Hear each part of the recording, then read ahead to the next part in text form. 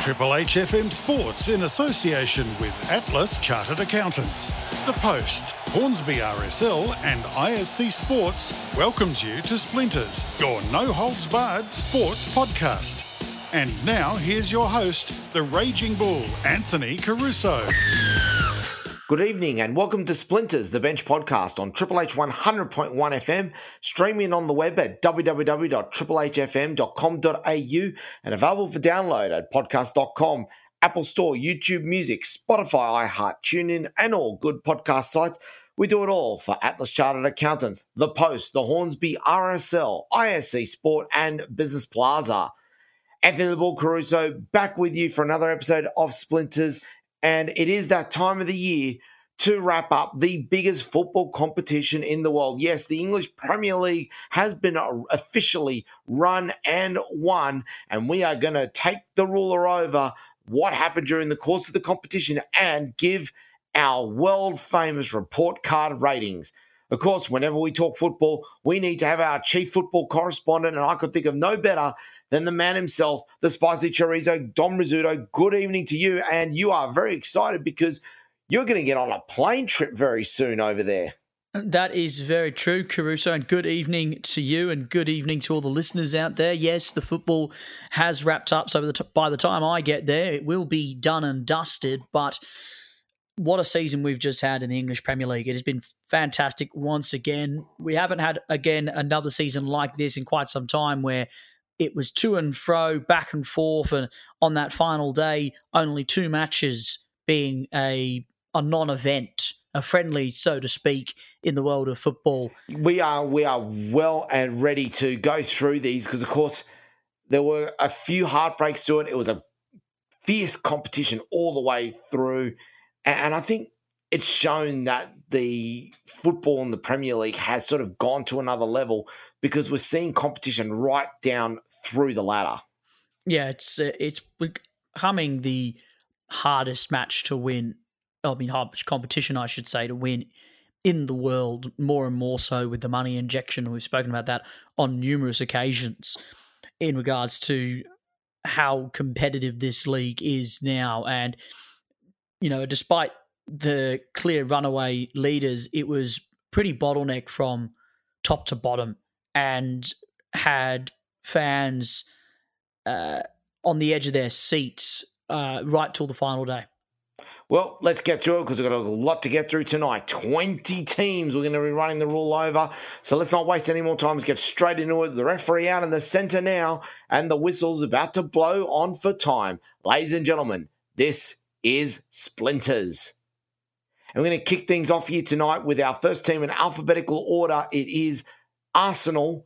We predicted them to finish 10th. They ended up finishing 5th. And straight off the bat, I gave them a B, Dom, and I thought the best thing that they managed to do this year was actually finally settle the situation up front by selling Aubameyang. Well, it was a difficult transfer, wasn't it? Transfer window for Arsenal. Obviously, their star man and their captain in Pierre-Emerick Aubameyang has not been living up to his lofty standards in North London, and then was subsequently sold to Barcelona following some pretty poor disciplinary reasons and sort of toxic behaviour amongst the playing ranks because of his attitude towards the club. It would have been difficult for Arsenal fans to watch him play extremely well for Barcelona when he eventually arrived in Spain, but it actually, despite the fact of him leaving, it actually kind of propelled them to finish really strongly in the end, the Gunners. Arteta focusing on a youthful product, which ended up being very successful. And considering the start of the year they had, he did amazing work to get him into 5th in the end and realistically bottled it in the final 2 weeks of the season in the end, which was really disappointing for his young outfit, which was almost back playing Champions League football again. I gave him an A-. I think with the youngest squad in the Premier League this season, they did a marvellous job. They played enterprise football. They got their so-called philosophy of football back, and Arteta clearly has an image and of where he wants the club to be and the football that they want to play. And I'm excited to see what they can do next season and see if this squad with extra year of experience under its belt can challenge potentially for a title in 2022 and 2023. A couple of rumours in terms of transfers for next year. The ones that everyone is talking about in particular are the two talked about transfers from Manchester City being Gabriel Jesus and Raheem Sterling. How realistic are these? Look, I don't think the Gabriel Jesus one is particularly unlikely. That's probably the most likeable signing that you'll get on this list so far. I think he's going to struggle for minutes with obviously the impending arrival of Erling Haaland at Manchester City, meaning that he's probably going to be stuck for minutes, and he has to play a little bit on the right-hand side in Pep Guardiola's system. I'm sure he'd love to go back to playing as the lead number 9, and within an Arsenal team, he could be very, very deadly for them up front, and it's probably something that they are lacking at the moment after losing Aubameyang and Alexander Lacazette, just getting that year older. And then after that, who knows what might happen. If they lose Eddie Nketiah, who's an excellent front man, I'd be happy to give him the keys to the mansion if I was the Arsenal coach. He was in exceptional form towards the back end of the season. So I'm not too sure what will happen there. You'd expect William Saliba will come back to the club following his loan move. And I'm not too sure what else you might look at it. I'd highly unlikely that Dominic Calvert-Lewin would leave Everton, considering they did survive. And, well, who knows what's happening with Raheem Sterling at Manchester City. Sometimes he's going, sometimes he isn't. Who knows? Let's move on to Aston Villa. Predicted to finish 11th, finished 14th, but it has to be said, very much within that bottleneck where a couple of results would have resulted in finishing there or higher. I gave them a C+. They had a poor second half to the season, I thought, but they actually finished quite well. And their form under Steven Gerrard, it looks to be improving. Yeah, look, it was a tough kind of season for Villa because after surviving in the Premier League and then losing Jack Grealish to Manchester City, and they invested and put a lot of money into the Dean Smith squad to replace Jack Grealish. All those signings, Danny Ings, Leon Bailey and Emi Buendia, all I would suggest didn't really live up to the potential that I think that the club was hoping for. And in particular, finding a way to put them all three of them together on the pitch with the existing team was difficult to do. Yes, you saw some bright sparks from Danny Ings and Emi Buendia in patches.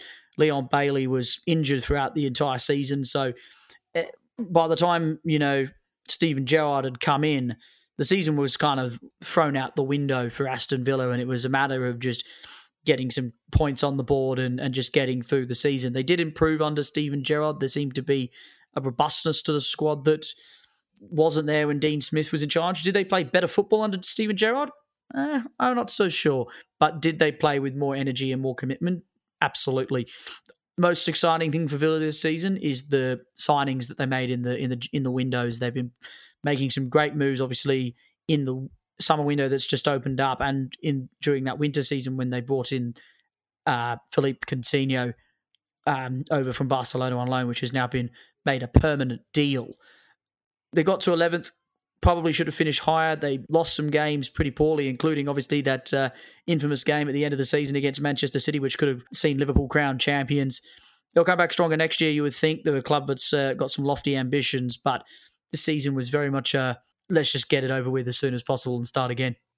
We then move on to Brentford. It was predicted they would finish 16th and just survive. They did a bit better than that and finished 13th. And it has to be said, their the big success story, they had one of the best home records in the Premier League this year.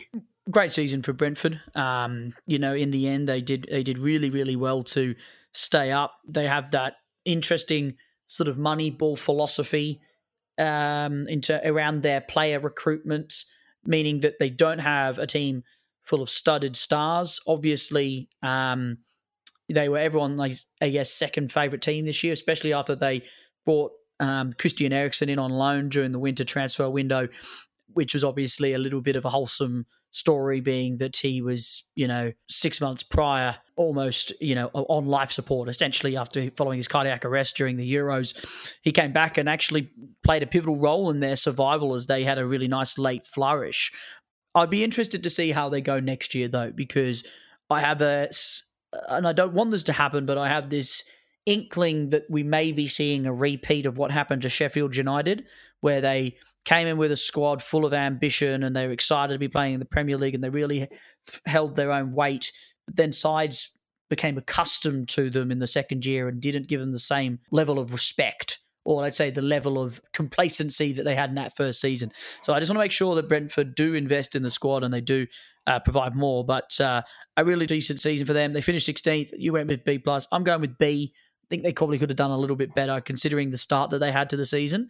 They sort of fell away in that one part of the season where it almost looked like they were going to go straight back down to the Championship. But they did hold on well to their position in the Premier League. But they're going to need to invest in some quality next season, that's for sure. We then move on to Brighton and Hove Albion, the original prediction of 15th. They end up finishing 9th. And you're going to be surprised with this, Dom. I have lambasted Brighton and Hove Albion, not because they're a South Coast club, but like we're sick of the footballing hipsters going on about Graham Potter and the job he'd been doing there. Well, it finally came to fruition. They finished 9th. I have to give credit where credit's due. I've given them an A-. Yeah, an excellent season for Brighton, and at one point were right in the Champions League very on in the season. B+ for mine. Graham Potter, I think, is one of the most underrated managers in the competition, and he plays a really nice style with Brighton. If they invested in, I would say, some quality up front, this wouldn't be a finish where they wouldn't be finishing in 9th come the end of the season. They'd be in Europe. They'd be in Europe. I genuinely have that belief, the way that they play football. They've got a solid defence. They've got a hard-working midfield. They just haven't got they've got some quality up front. They've got the likes of Neil Maupay and Danny Welbeck chips them a goal here and there, but they need a striker and they need a 10. Gary McAllister, hasn't been good enough for them in areas, and he's been lackluster. Adam Lallana's been handy. Lallana hasn't even played this season. Pascal Gross has come back and chipped in with some key goals at the end of the season, but he's been in and out of the team in particular. They're just struggling for that clinical execution up front. And if they get that into the squad next year, then I really think Brighton could go places. But yeah, they've got, as I mentioned, they've got the second best defence of anyone outside those top three teams in the Premier League this season. But they also finished the season with, I think, something like 12 draws to their name. So work to be done for them if they want to push on to Europe. But for a team that doesn't invest heavily in the squad, 9th is a fantastic effort. We then move on to the first of the teams to get relegated. It is Burnley. I gave them a D- after predicting 17th. They did finish 18th. And look, you would think any team that gets relegated deserves an S. I gave them a D- because I expected them to get relegated. It's exactly what happened. They performed pretty much exactly as I thought they would. And the only person who's really celebrating the fact that Burnley's going down is some former member of the Triple H sports team who supports a rival team from the other side of the street in Lancashire. Yeah, exactly right. Kev Tobolski jumping with joy that Burnley finally are back in the Championship alongside his beloved Blackburn. That being said, a D- for me as well, Caruso. I think that being said is because of the fact that they probably should have been relegated like 5 years ago. Yeah. This squad has been drastically overachieving for a very, very long time. And finally, I think that caught up with them. We said it every year. I've said it every year. People said it every year. This squad needs investment. It's not going to survive. And it defies the odds year in, year out. Sean Dyche did a marvellous, marvellous job to get him to where they were in the Premier League each and every year. However, they finally buckled. They sold Chris Wood, who was their main goal scorer, to Newcastle. They sacked Sean Dyche after a run of bad form, and put in a temporary manager alongside club captain Ben Mee as a player/manager. I mean, that's the sort of stuff you see in League 1 and 2. Right, this is not something you see in the Premier League. There looked like a moment where they might survive, but a couple of key losses in the back end of the season, coupled with a resurgence from Everton and Leeds, just didn't time well for them, and they obviously finished in that final place that sees them go back down into the Premier League. I have worries for Burnley. The squad had no investment in the Premier League. I doubt it's going to get too much investment in the Championship, and we all know you want to come into the Premier League, you're going to need investment into a squad. And they're going to lose a lot of key players. They're going to lose probably maybe Dwight McNeil. They might lose Nick Pope. They'll lose most likely James Tarkowski, who's been trying to get out of the club for some time. Who knows where they all might end up. But yeah, sad times if you're a Burnley supporter, but by God, I think you should be grateful that they remained in the Premier League for so long. Well, a couple of rumours in regards to that that we can confirm at this point is that the rumour is of James Tarkowski going to Aston Villa and Nick Pope looking at either West Ham United or Fulham. And I'll tell you what, both of those clubs will be chomping at the bit to get Nick Pope, considering that he was ended up being rated one of the best goalkeepers from last season. It'd be interesting to see where James Tarkowski goes. I don't know if Villa's the right destination for him. Aston Villa did just bring in Diego Carlos from Sevilla at centre-back, so they're pretty stocked in the centre-half department now, Villa alongside Tyrone Mings and Ezri Konsa, who is injured. You've got Callum Chambers, Courtney Hawes. It'd be difficult to slot in another, starting 11 centre-back into that squad. Nick Pope, well, look, I think he's an excellent keeper, incredibly underrated, and was a perfect addition to the Burnley team. He could go anywhere. West Ham obviously have Lucas Fabianski in charge at the back, but he's getting on a little bit. Fulham, well, look, they're coming into the Premier League this year again. Whether or not they can stay there is a different story altogether, but they'll obviously want a Premier League proven goalkeeper, which can make all the difference. So he will have no, I would say, shortage of suitors when he does hand in his transfer request at Burnley. But again, a lot of these players will have contracts, so they may even have to see it out in the Championship. But I'd be surprised if they managed to keep any of their Premier League quality players in the Championship for that long. Let's move on to Chelsea. We predicted them to finish fourth. They finished third. So pretty accurate prediction from our side, which is unlike Triple H Sports in terms of a prediction. We actually got one pretty close. And for mine, I gave them an A-. You gave them a B, though. And this is going to be a really interesting one to discuss because a lot of things went right for them and a lot of things really went wrong. Yeah, well, I mean, difficult one for Chelsea this year, obviously. Their season drastically halted by the war in the Ukraine and the English government freezing, still current owner Roman Abramovich's assets in the UK, forcing him into the sale of the club. They sort of just moseyed on through to the rest of the season, being that they probably weren't good enough to go toe-to-toe with Liverpool and Chelsea, but were good enough to hold off the chasing pack in Arsenal, Tottenham, United, and West Ham. They've got a really difficult, good squad. I think a lot of the challenges as well came with, unsurprisingly, the re-signing of Romelu Lukaku.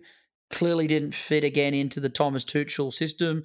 They had proven players there who could have probably done the job. In, like example, Tammy Abraham, who went on to have a fantastic season in Italy and also won a European trophy as well. It was a bit of a hit and miss season for the Blues, and were unlucky not to go a bit further in the Champions League, losing to obviously eventual winners Real Madrid on their incredible run to the final. However, they still finished third. They still go back to the Champions League. Pretty solid outing from them once again in 2021 and 2022, and I see no reason then to give them a report card of A. A couple of questions around there, a couple of transfers that are being discussed in particular, and it's more the players who might be leaving the club, and the two names that have come up in particular, Jorginho to Juventus and N'Golo Kante to Manchester United. Yeah, I don't know about that yet. That'll be a very interesting couple of moves. I would highly doubt Chelsea would sell Conte to Manchester United. That's just you don't sell to your direct rivals in the Premier League. That's for sure. Jorginho to Juventus does make sense in that conversation, but again, difficult. I think he's become sort of the bread and butter of that Chelsea squad in recent seasons, and it'd be difficult to see him go. We then move on to the south side of London, further on, to Crystal Palace. We predicted them after what they've been through the last couple of years. We thought it was done. We thought it was all over Crystal Palace. We said they were going to finish 19th. They were going to get relegated. Patrick Vieira, take a bow. Well, he did an excellent job, and it was off the back of bringing in some key players. Conor Gallagher unearthing himself as a star in that team. Defensively, they were fantastic. He went with youth and athleticism, Vieira, and he got the job done. Didn't have the quality up front. I think they'd be upset that the likes of Jordan Ayew, Edouard Odusun, and a couple of their other key men up front didn't fire on all cylinders when they needed to. Wilfred Zaha, again, was a standout. They've definitely got some quality in and around that 18-yard box, but just that poacher up front isn't there for them at the moment. But the shift from all the managers they've had previously, Crystal Palace, which are sort of hard-nosed English managers that play box to box, full on 100% of the time in terms of the movement and direct football, to a more pragmatic passing style under Patrick Vieira. The shift was always going to be a difficult change, but he did a marvellous job with this squad. And to have them end up finishing 12th is a pretty decent season to build upon for the future. And for me, I think a B is where they sort of fell in terms of the category of rewards. We then move on to Everton, who we predicted 7th, and they were going to be highly competitive. But if you want to talk about train wrecks, here it is, and very lucky to survive in the last week of the competition. Yeah, they were awful this season, Everton. I mean, it started off obviously at very difficult for them because they lost Carlos Ancelotti to Real Madrid, and he always loved Everton, Carlo Ancelotti, but Real Madrid called. He went on to obviously win a Liga and another Champions League and become the most decorated European football manager of all time, which was obviously a good move for him. But poor old Everton never recovered. They replaced him with Rafa Benitez. It was a poor appointment at the time. Obviously, with his ties to Liverpool, when he obviously brought them a raft of success. They had the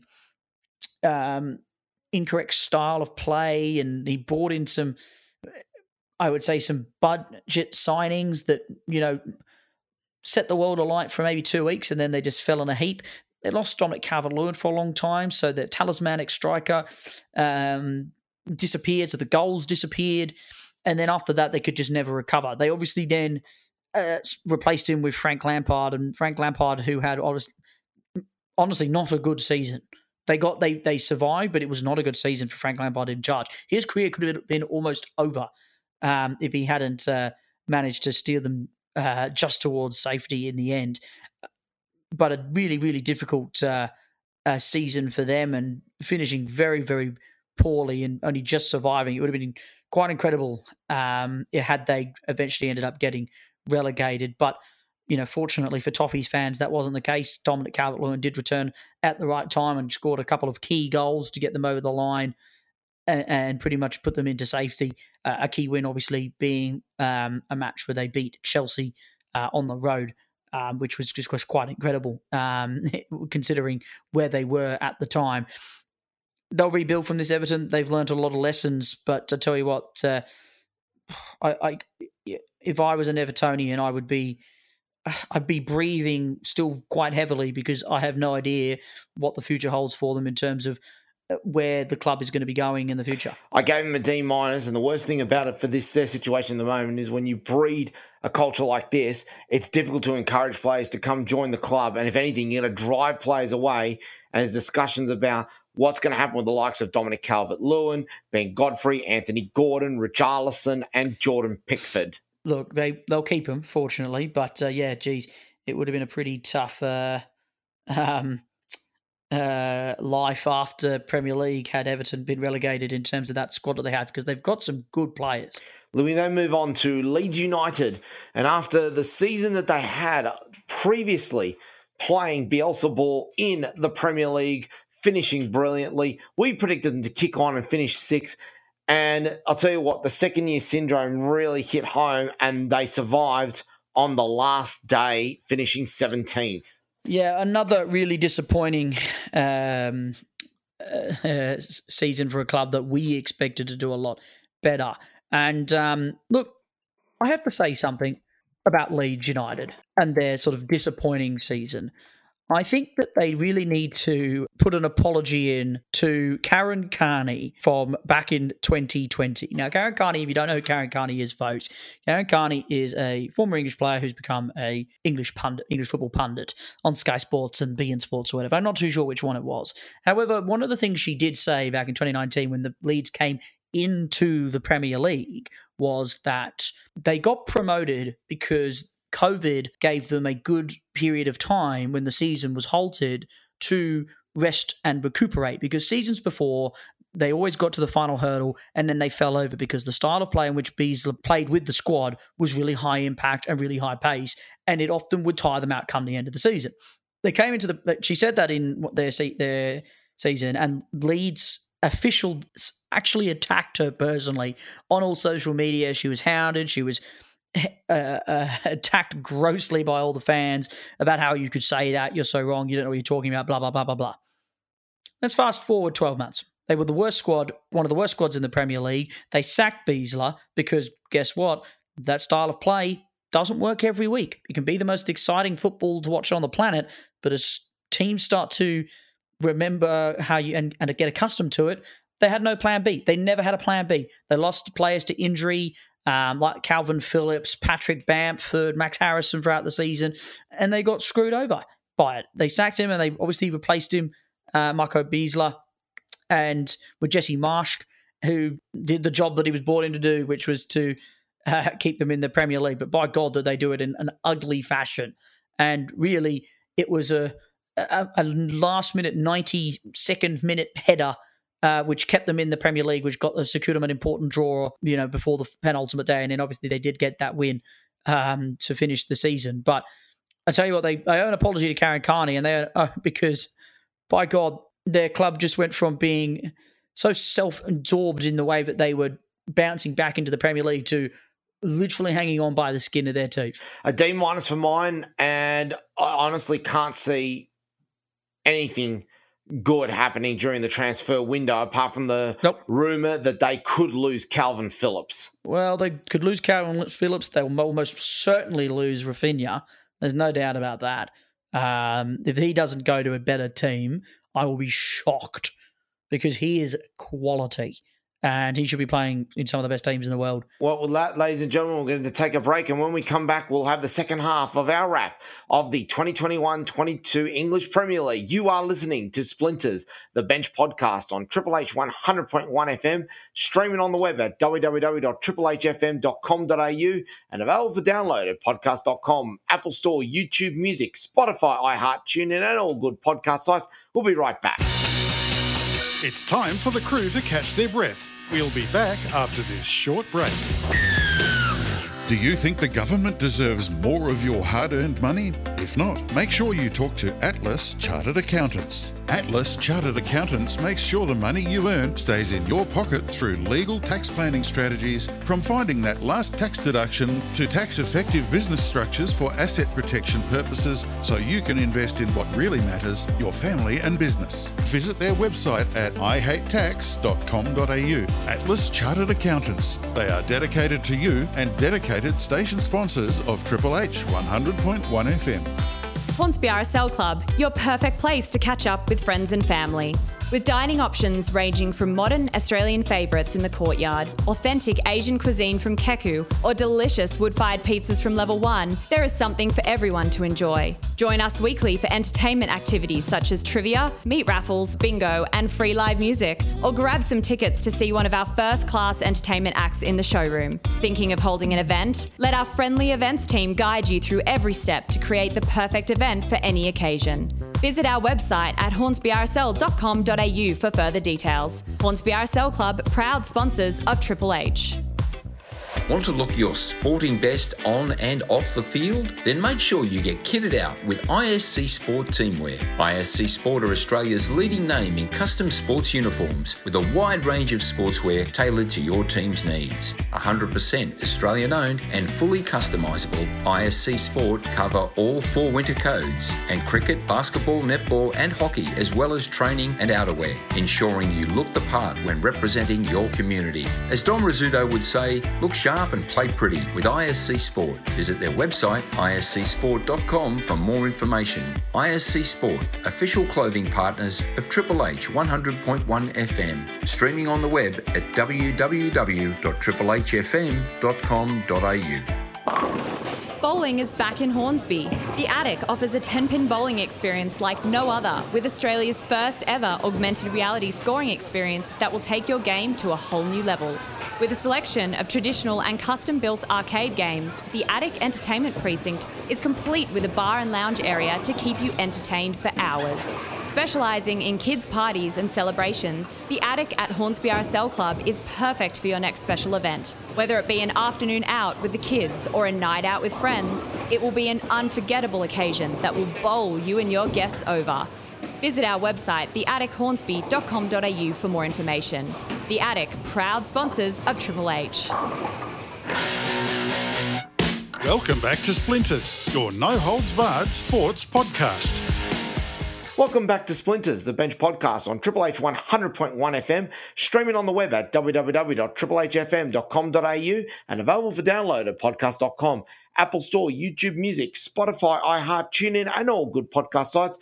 Of course, we do it all for Atlas Chartered Accountants, The Post, the Hornsby RSL, ISC Sports, and Business Plaza. Anthony the Bull Caruso with the Spicy Chorizo, Dom Rizzuto, as we wrap up season 2021-22 of the English Premier League. We move on now to team number 10 in alphabetical order. It is Leicester City, who we predicted to finish 5th, ended up finishing 8th. And for mine, I thought this is a team that I think is renewing itself too slowly. It has finally caught up with them, and I gave them, Dom, a C. You know what, though? Leicester were criticised throughout this season for not performing to expectation and not really playing a brand of football that had set the world alight a couple of seasons ago, where they just missed out on Champions League progression. But they still finished 8th. Like, that's not a bad season for a squad that once again invested no money into itself. And just stayed tried and true, relied on Jamie Vardy. James Maddison looked like he was getting back to his best in patches. Everyone was like, oh, so disappointed that Leicester finished so low. And I'm like, but they finished 8th. Like, that's a good season. To finish 8th, you look at the teams above them, and you look at the investment that at least 4 or 5 of those teams have put into the squad. The only team that finished above them that you would think probably Leicester should be getting close to is West Ham. The rest of them are all the top 6, the top 5. So really, I would be pretty happy if I was a Leicester fan. I mean, I think a B would be, a fair report card for them. I'm shocked when I saw that they'd finished 8th. I was like, really? Because I thought they had a bad season too. But when you look at it that way, well, I mean, what's the problem? For mine, I think what hurt them the most was that they lost Wesley Fofana, who's an excellent defender. Yes. They then spent massive money. The only big buy they did was to buy Yannick Vestergaard from Southampton, and he ended up being an absolute flop.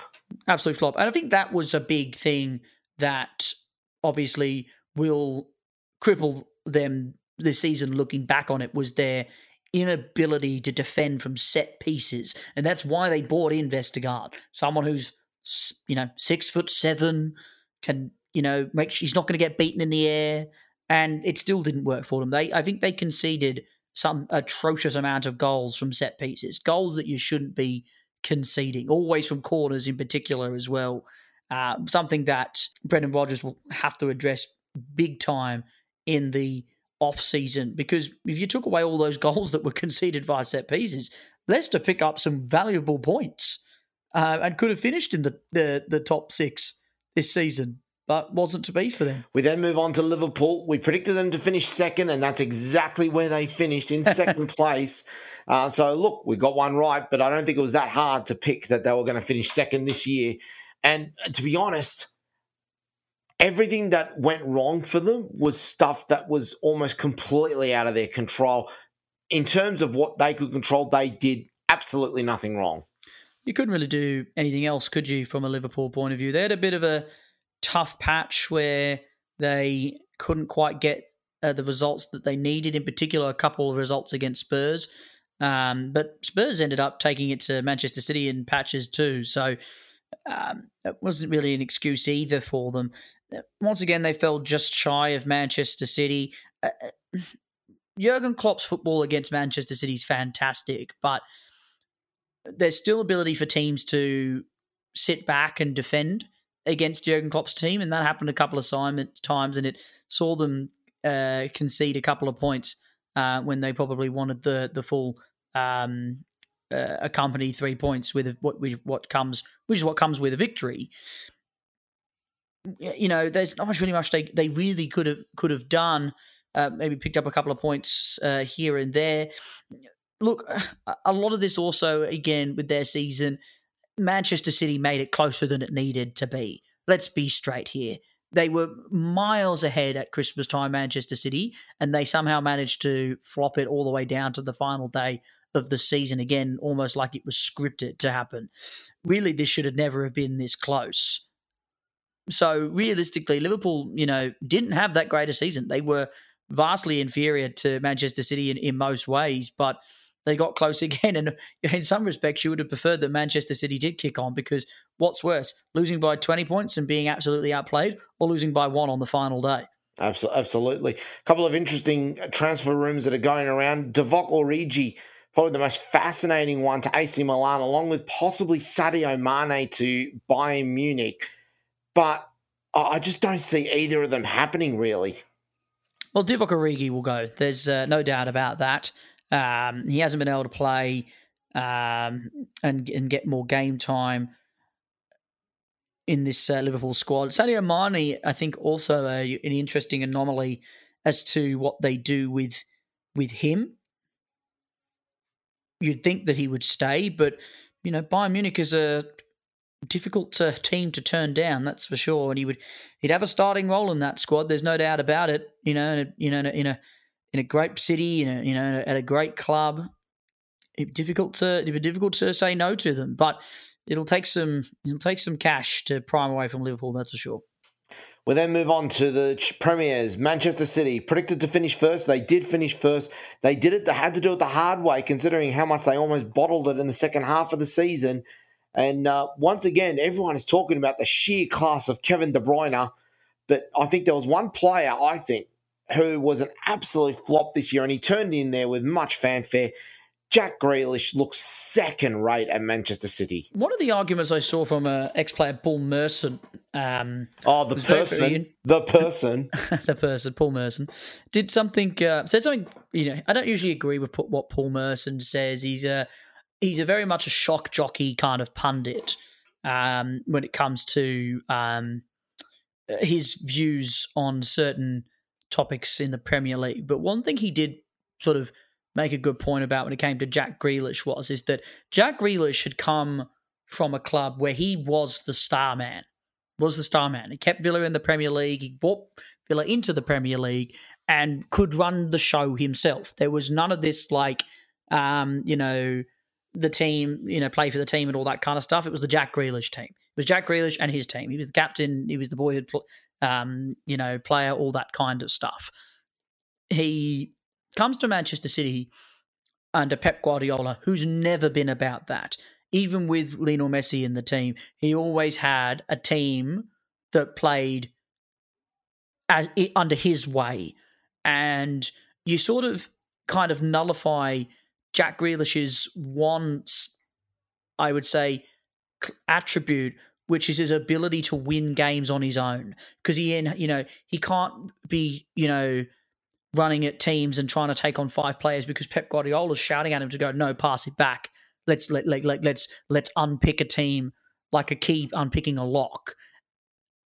And he just didn't, I don't think, sits into the system. I don't think he had a bad season. He scored a couple of good goals.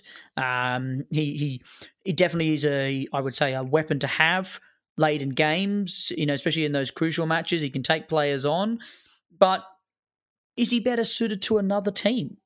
Possibly. But he said he wanted to go to the Manchester City, play a Champions League, win a Premier League title. And, credit to him, he's done that. A couple of the rumours we've already mentioned about Gabriel Jesus possibly leaving to Tottenham Hotspur or Arsenal. Raheem Sterling maybe to Real Madrid, maybe to Arsenal as well. But the rumours about players coming in, the 2 that have come up, Mark Cucurella from Brighton and Hove Albion, and here's the big one they're talking about, Frankie de Jong from Barcelona. Well, interestingly, Mark Cucurella, I hadn't heard this one, but would fit probably that style of football fantastically. He in particular is, I guess, in the position where Manchester City aren't at their world-class best at left back. Alexander Zinchenko has been an excellent servant to the club in the way that he plays football and works hard. But is he world-class? No, I don't think so. I think Cucurella offers more in the Pep Guardiola side at left back.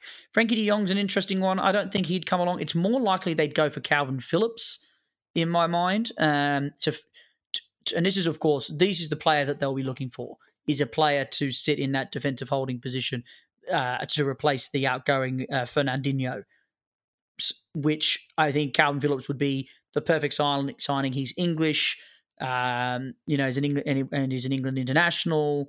Frankie de Jong is great, but he's in that Barcelona team, and it'd be hard to get him out of it. But that being said, he hasn't been the number one favourite at the Catalan club since his arrival from Ajax a couple of seasons ago. So perhaps he could come Manchester City's way, but they're looking to spend some money this year, that's for sure, the Citizens.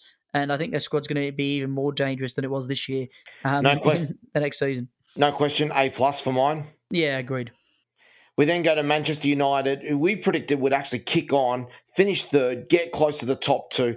Probably the biggest disappointment, one of the biggest disappointments of the year, finishing 6th. And I gave them a D-, but you've gone even harsher. No, an F. What a failure of a season for Manchester United. Now, it's a failure for Manchester United for really one count. This is the worst season that they've had in the Premier League in their history. They've never finished this low. They've never finished with this amount of points to their name. The style of football which they played was really poor. And then they brought in Ralf Rangnick. Like, who? Like, everyone's like, oh, he's the godfather of football. And it's because of him that, you have the likes of Jurgen Klopp and Thomas Tuchel. And it's like, well, then why is Manchester United playing like Chelsea and Liverpool? But I just don't understand it. They brought in Cristiano Ronaldo. I think he was a decent signing. He scored some key goals for them. But in saying that, he also then took away the star confidence of Bruno Fernandes because he wasn't the number one player anymore. It was Cristiano Ronaldo. So was it a good signing in the end? From a club perspective, I'm not so sure. Paul Pogba, non-existent once again. Defensively, they were awful. Rafael Varane, I said it at the start of the season. Everyone said that he was a world-class defender. He is a world-class defender. He's so good. He's very strong. But he was made to look even better playing next to Sergio Ramos at Real Madrid for so long. So realistically, I think there's better centre-backs out there. David De Gea was a dejected figure once again. He should be the captain of the club. And then the signing of Jadon Sancho. I mean, what a waste of money. What a waste of money. Everything was bad about this season. And then to make matters worse, their club captain in Harry Maguire was a meme for the whole season. It was genuinely a meme on not just one account, but on multiple accounts throughout the season. I mean, that for me is just a big F next to your name if you're a club of their stature. Finishing that low and putting in those performances. They were lucky to finish that high, in my personal opinion. You have not held back on that at all, have you? You've been waiting to do that. They're so bad. There's no excuse for them to be so bad. And now looking at the transfers of what looks like it could be happening, they're apparently chasing Ruben Neves from Wolves, Jesse Lingard possibly making a permanent move to West Ham United. Paul Pogba looks like he's on the way out. He's either going to PSG or Juventus. And the only one for mine that looks like it could make any worth of it. Oh, sorry, there are two other ones I mentioned. N'Golo Kante possibly coming from Chelsea. And here's one that they'd be stupid to let go of is Dean Henderson to Newcastle United. Yeah, well, I mean, he couldn't get in front of David De Gea. So, I mean, why wouldn't? And he's a class goalkeeper in his own right. I know it's very difficult. I mean, this list is long, as it always is when it comes to Manchester United signings. Ruben Neves is the most likely player to come in. That seems to be a rumour that's not going away. And Paul Pogba's surely got to go, either back to Juventus or potentially to Paris. The rest, well, you know, it's a lottery number. Who are they going to pick out? You know, what's the hand going to pick out of the hat, right? I just don't know who they're going to sign and who they're going to what they're going to do this season. I think they've got the right people there in terms of quality, but I just don't think that they have the leaders there that can help them go to the next level. We then move on to Newcastle United, predicted to finish 14th. I'll tell you what, they were set to underachieve that halfway through the season, and then it happened, and they finished 11th. There's only one word that needs to be said out of this, and it's the same word said 3 times: money, money, money. Well, the investment came in finally, didn't it, for Newcastle from that Saudi Arabian emporium. Say what you want about the injection of cash and where it's coming from for Newcastle, and I myself have been a big advocate against the way that this club has suddenly become the richest sporting entity in the world, but it has kept them in the Premier League for another season, and under Eddie Howe, they were the second best team in 2022 behind Liverpool in terms of points and results. They were fantastic. Did they play a brilliant attractive football? No, I don't think so. But Eddie Howe hasn't got the cattle there yet. Another underrated manager who I've once again said before should have got the England job before Gareth Southgate. I think with Eddie Howe there, England would have won a World Cup and a Euro because they would have played some attacking football and not sat back and let teams get the better of them in those big games. But now he's got the whole season and whole off season to bring players in. I mean, I have no idea who he's going to bring in. The world's their oyster. Unfortunately, they have missed out on Kylian Mbappe. So Antoine Griezmann's Newcastle manager season on the computer won't come true, but they've got some cash there, and they've already bought excellently in the January window. Who are they going to bring in to improve on this squad and potentially make them a powerhouse of Europe in the next season or two? Well, I mean, there's a couple of names put down there, but really it could be anyone because they've got that much cash power behind them. It's hard to see what's going to happen with it. If the report card for me was done at halftime, it would have been a straight out F. But given their form in the second half, given their second half performance, I've given them a B. I'm going with a C. I think C is fair. I still think they finished 14th. I mean, that's not that great. That doesn't work. You finished 14th, and your club got bought by the world's, and your club's now the richest club in the world. Nah, I think 14th. I think a C is fair. We then move on to Norwich City. This is going to be a very quick one. We predicted them to finish 20th, and lo and behold, they finished 20th. What went well for them? I think we can easily say our prediction that Norwich would finish last went well. Yeah, they had nothing. They had nothing that went well. They were awful from the first whistle. I remember at the start of the season, you will remember if you listen to the bench week in, week out, said that they will not win a game. They will not win a game all season. Hilariously, though, it was former Aston Villa manager Dean Smith's appointment which saw them get their first win and proved me wrong. But it was a win that was few and far between for the rest of the season, and poor Dean Smith couldn't save this sinking ship, which is Norwich, which once again came into the Premier League and are just yo-yoing back into the championship because they put no investment into the squad. They didn't change cattle fast enough, and that what else is there to say? It just doesn't. There's not a Premier League team. It is not a Premier League team. It is absolutely not a Premier League team. They deserve to go straight back down. And really, and unfortunately, they're just going to keep, because they're an above-average championship team. They're a below-average Premier League team, and I think I could see them yo-yoing for some time. Yeah, I don't see that changing anytime soon. We then move on to my beloved Southampton. The prediction came in for them to finish 12th.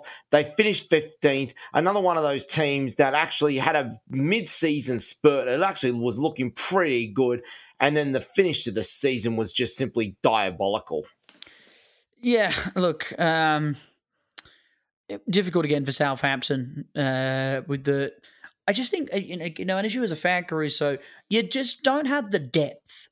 As soon as you lose a couple of key players, that's where it kind of ends for you in terms of injuries and the frailties at the back. Your striking options are really poor. Let's face it. There's no one up front for Southampton you could safely say is Premier League quality. Che Adams and Shane Long are hard workers, but he's not a striker. He's not a striker. You would play him. You'd play him as a predatory striker. Play him. You might play two up front. You play Che Adams in behind, because one thing he does have is an excellent motor on him. He'll run around that forward line all day. So, but that's all he's good for. The fact that Southampton's best goal scorer was James Ward-Prowse, who, to be fair, has now cemented himself as one of the premier players in the Premier League and the best spot kick taker in the Premier League at the moment. No, absolutely not. There's no arguments there. And the other one for mine, I thought, was who actually did cover themselves in glory this year, was Kyle Walker-Peters. Yeah, he was pretty solid. I think the resurgence of Fraser Forster helped as well in areas for them. I think Alex McCarthy isn't Premier League quality. He's not. But I'm right. You're right, though. I mean, they lack an out-and-out striker. The signing of Adam Armstrong was. I sat there and just going, "Hang on, what?" You've just made a £30 million profit on selling Danny Ings to Aston Villa, and this is off £50 million that we made on selling Virgil van Dijk. Where's that money going? I'll tell you where it's going. It's gone straight back to the academy to try and find the next Gareth Bale. Now, that may be all well and good, but if we've got ambitions of being competitive in the Premier League, there needs to be we need to find someone quick to get into that lineup. The rumours are going around at the moment. The two biggest names that have sort of popped up so far, Fraser Forster and James Ward-Prowse at Tottenham Hotspur. I don't see either of those happening. The most likely one for me, I think, is Theo Walcott, who looks like he is on his way to the US. The question is, which club? Yeah, I don't know. And Theo's been a good servant to the Premier League, but I don't think he's going to have the journos licking their lips over wherever he goes, that's for sure. Not much else you can really say about Southampton's season. I'm going to give him a C-. Ralph Hasenhüttl, once again, really successful in patches, but then they just go missing in big blotches. Southampton win like 10 games on the trot and then will lose 10 games on the trot. I just can't understand it. No, absolutely. I give him a C- as well. Hasenhüttl's doing the best he can with this squad. They need some investment. They absolutely need some investment. I wouldn't be surprised if Hasenhüttl eventually gets snapped up by a bigger club, to be honest. So anyway, Tottenham Hotspur, predicted to finish 8th, actually finished 4th, got into the Champions League. I gave him a B+. Yeah, I'd say a B for them. You know what, B+. Let's go B+. I'm feeling generous. Maybe I've got a soft spot for Antonio Conte. We all have a soft spot. Us Italians always have a soft spot for Antonio Conte. It was an indifferent season for Spurs, obviously. Obviously started off pretty dramatically when obviously Harry Kane wanted to leave. He wasn't allowed to leave. So it took, a good half a season for him to get going again, which played, I think, real dividends for them in the back half of the season, because I think he started to realise that he's going to be staying at Tottenham for a few more seasons. He's not going to get his gig to at Manchester City, and he's going to be staying at Spurs. He's going to be the captain. His combination with Son Heung-min was a big winning factor for them this season, being that they went on to be, I think, the most successful Premier League partnership in history, combining now for assists and a goal, something like 41 or something like that, something absurd between the two of them. So that was a real differentiator for them. Do they play great football under Antonio Conte? No. And it's interesting that the fan group and the media really got behind Antonio Conte and the way Spurs was playing, but hated it under Nuno Espirito Sanchez and also hated it under Jose Mourinho. And yet they're kind of still playing the same way under Conte, maybe just with a bit more, let's say, athleticism and energy than they did under the two previous Portuguese managers. They did get into the Champions League, a big result for them. They're back there. They knocking out their North London rivals in Arsenal and cementing them into the Europa League for another season. They've got a good squad there, Spurs. It'll be interesting to see what Antonio Conte does in the window. The signings of Bentancur and Kulusevski was excellent. I think they've picked up some really good talent there, and they probably go back to Italy to raid a few of the clubs there. You would think Antonio Conte, especially Juventus, which seems to be chopping and changing the squad left, right and centre at this present state. Where do they go from here? I'm not too sure, but they've got plenty of room to move now, but they are back in the Champions League and will be able to attract some quality players. We then move on to Watford. Again, not much to talk about here. They predicted them to finish 18th. They finished 19th. They're getting an F, and it's no less than what they deserve. This club is an absolute basket case, and the only good thing to come out of them this year was Emmanuel Dennis, who, let's face it, he's on his way out of here as fast as you can blink. Yeah, I have absolutely no sympathy for Watford. Their owners suck. They've done nothing but just be a placeholder once again and taken up a position of another team. And they brought in a new manager, of course, for the Championship. They brought in some like 4th division manager from somewhere in England, which is super duper weird. I just don't understand what's going on at Watford. An F, obviously, for them. And look, who knows? We'll probably see them in the Premier League in the following season, but there's nothing to talk about in the one that's just gone by. We then move on to West Ham United, predicted to finish 9th, finished 7th. And David Moyes has shown that last year's performance was no fluke. No, they did excellently again, West Ham, this season, and just fell by the wayside in the sort of 3/4 mark part of the season and dropped a few points, which was disappointing for them, and they just couldn't go toe-to-toe with the bigger teams in the competition. But once again, he'll improve on the squad. He'll bring in some players who are some of quality, particularly up front. I think they need another option outside Mikel Antonio, who is excellent, but they just need a little bit something more there. Maybe just a player who can come off the bench and provide an impact.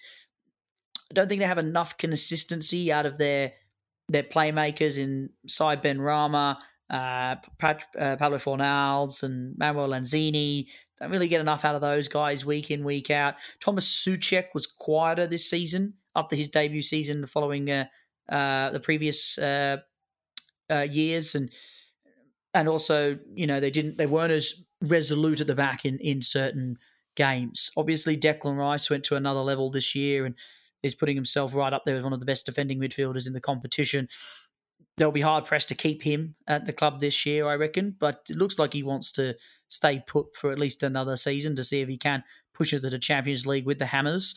But all in all, a good season for the men from East London. I'm going with a B for them. I've given them an A-. I thought it was very impressive what they did this year. We should make mention as well that, of course, this was the last season for their inspirational captain, Mark Noble, a West Ham junior, a one-club man. You don't get players like this in the Premier League anymore. No, it'd be difficult to see someone like him come through the ranks and play from start to finish. in football in the Premier League once again, but an absolute club stalwart, and wish him all the best in his next adventures. The other thing to mention with regards to West Ham, very quickly, some of the transfer rumours, some of these quite interesting to see what's been discussed. And for mine, the two that I think could be really key to them for next year could be whether they get Jesse Lingard permanently from Manchester United, and they are going after Ollie Watkins from Aston Villa. Yeah, an interesting signing. Obviously, Aston Villa aren't going to let Ollie Watkins go unless they've got a ready-made replacement for him. I don't think they're going to want to chop Hopkins and keep Danny Ings as the point man. Ollie Watkins was better this season once again. I know he's not loved by every single Villa fan, but I think he's a very, very good quality player, Ollie Watkins, and once again had another decent season. It wasn't as strong as probably the season before under Dean Smith, and I think that's probably to do a little bit with the way that Gerrard plays and his Aston Villa team, but I have no doubt that Ollie Watkins can adjust to that and be the number one man up front for Villa in the new season. But who knows? Perhaps a trip back down to London is what he'll want to do and play for a club that's going to be playing in Europe next season. So keep an eye on that one. And Jesse Lingard, well, that should be an absolute no-brainer. They should be throwing the kitchen sink at him. Well, look, he was obviously excellent for West Ham in that season where he went on loan to them and had a point to prove in the end, and he did, exceptionally. But as mentioned, I think, he'll be, again, another player similar to the ones I mentioned previously who will provide them, with a great outlet, but will he provide them with the consistency that they need to break into the Champions League? We then move on to the last team in alphabetical order. It is Wolverhampton Wanderers, predicted to finish 13th. They finished 10th, and they've adjusted fairly well to life after Nuno Espirito Santo. Jose Sa, absolutely brilliant in goals. I thought for mine, the goalkeeper of the year this year, especially considering that he was replacing Rui Patricio. Yeah, absolutely. They had a good season, Wolves. They had, like I said, it was a tricky start, but the return of Raul Jimenez was, a good motivator for them in the end after his struggles with injury following that nasty concussion that he received late the season prior. But they went on to play pretty good football. The difficult thing for them now is to ask themselves, where do they invest in the squad? They are going to lose, you probably think, Ruben Neves, who's obviously been at the club for some time. João Moutinho is definitely not getting any younger. He was already old when he first jumped across to the Midlands. So the squad needs some investment. But in terms of this year, did really well. And finishing 10th is no small feat in the Premier League. And again, the sides that finished above them, you'd say, well, fair play. That's probably where that they should be finishing based on who they have in their squad. I gave them a B. What did you give them? I think a B is fair. Yeah. Well, ladies and gentlemen, with that, we have come to the end of our wrap-up of the 2021-22 English Premier League season. What a season it was. Congratulations to Manchester City taking the premiership by a point over Liverpool. We're looking forward already to the rest of our footballing wrap-ups as we will be wrapping up over the next couple of weeks the rest of Europe and the A-League, and possibly we may be able to fit in as well a bit of a discussion on where the A-League needs to go next in particular. I want to thank my good friend, Dom Rizzuto. Thank you so much for joining us here tonight. And you and I have got quite a few podcasts coming up over the next couple of weeks. Yeah, looking forward to it, Bull, and I will see you on the next show. Absolutely. That is full-time here on Splinters, the Bench podcast on Triple H 100.1 FM, streaming on the web at www.triplehfm.com.au and available for download at podcast.com, Apple Store, YouTube Music, Spotify, iHeart, TuneIn, and all good podcast sites. We do it all for Atlas Chartered Accountants, The Post, the Hornsby RSL, ISC Sports, and Business Plaza. On behalf of Dom Rizzuto, I'm Anthony Caruso. Run hard or run home. Good night. Thank you for joining us for Splinters, your no-holds-barred sports podcast. You can also find us streaming on the web at www.triplehfm.com.au and available for download at podcasts.com and all good podcast and streaming sites.